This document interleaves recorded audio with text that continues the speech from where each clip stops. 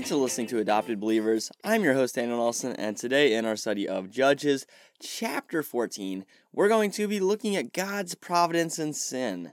Now, I will say that this is probably going to be a shorter episode, mostly because I need to leave for work pretty soon. I record these in the morning, and just letting you have a glimpse into my thought process, I was like, either I'm going to put this off for later, or I'll do this now.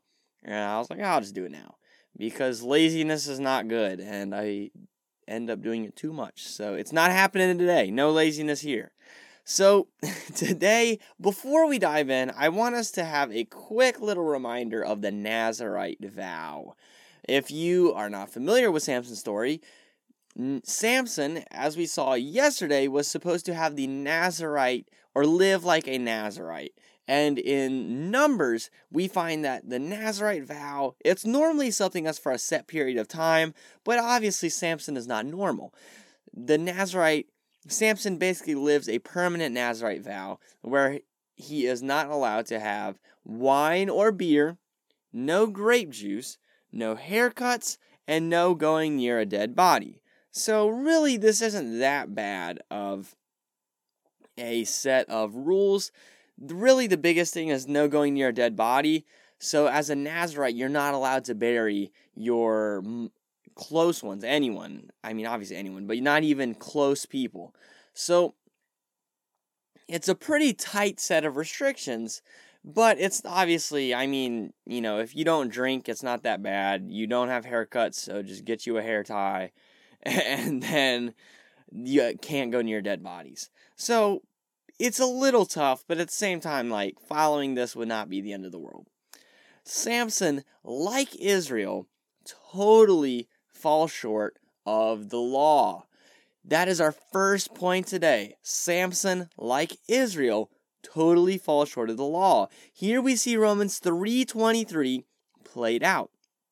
If you don't know Romans 3:23, it is in the New Testament, and Paul writing says that the wages of, I'm saying Romans 6:23. Darn, Awana's getting this confused. Romans 3:23 says, "For all have sinned and fall short of the glory of God." Man, I'm telling you, this Awana, you'll just learn a lot of verses, and sometimes you get them jumbled. Romans 6:23 says, "For the wages of sin is death, but the gift of God is eternal life in Christ Jesus." I'm telling you, man. Oh my goodness, it's too early in the morning, that's what it is. Anyways, Samson, he really dishonored his parents here by not listening to them and marrying whoever he thought was best. And so, in America, this isn't too bad of a thing. In America, especially if you are living, or if you're going to live on your own, you're not really bound to do what your parents say. If you're paying the bills, then, you're fine. But in Israelite culture, it's a collectivist culture. It's not just, in your town, everyone knows what everyone's doing. There's shame and honor. And if you are neglecting what your parents say, it brings dishonor to your family. And so, especially for Samson to be marrying someone who is not of the people of Israel, it would bring dishonor to his parents by not following their good advice, but also by marrying completely outside the people of Israel. It is sin what Samson's doing. He is not honoring his father or mother. Samson has no respect for the Nazirite vow. That's the second thing we see. Samson, he goes and he gets honey from the carcass of a lion he killed. And he does not tell his parents that, obviously, because they wouldn't have been too happy about that. Because he is not allowed to go near a dead body, so eating honey from the corpse of a lion obviously does not qualify or disqualifies him from this Nazirite vow. Samson reflects the people of Israel at the end of Judges, who do what is right in their own eyes. And that is not a good spot to be in. If you have read your Bible ever, and you've read Judges all the way through, you know that when God says they did what was right in their own eyes, it is not a good thing. Israel, too, falls short of the law. Israel, like Samson, received blessing from God, but then used that to their own advantage. Israel on its own naturally fell into sin. And we too are not free from this. We see Samson when he tries to do things his way, he falls into sin. We see Israel do the same thing. When they get that blessing from God, they get deliverance, they get the promised land. All these good things throughout their history, they just go straight back into sin when they stop following God and stop entrusting Him with everything. And we too are not free from this. Apart from faith in Jesus Christ, God's people cannot help but gravitate towards wickedness and self-righteousness. And really, there's two tendencies we see. Some may become totally hedonistic, living for pleasures that don't last forever. We may try just to do things our own way, whether that be through sexual immorality, through fueling anger, through holding bitterness, through slandering, whatever it is, just trying to find happiness in things that are what Jeremiah would call broken cisterns, things that cannot hold. We'll fill them with water, but it just leaks out. And that's what it is with these sinful pursuits. We try and fill them, and we try to have them fill us. But ultimately, water just leaks out. It can't hold forever. But God, He fills our desires fully. God out-promises sin. He promises that He'll do more, and He keeps His promises. Unlike sin, the only thing really that sin has is that it just seems closer to us. It seems easier, But sometimes, and a lot of times actually, easier is not better, okay? It may seem easier to, commit sexual immorality. It may seem easier to find fulfillment in pornography rather than your wife. But in the end, that's not going to fill you. We need to find our deepest contentment in God alone. Nothing else can fill us.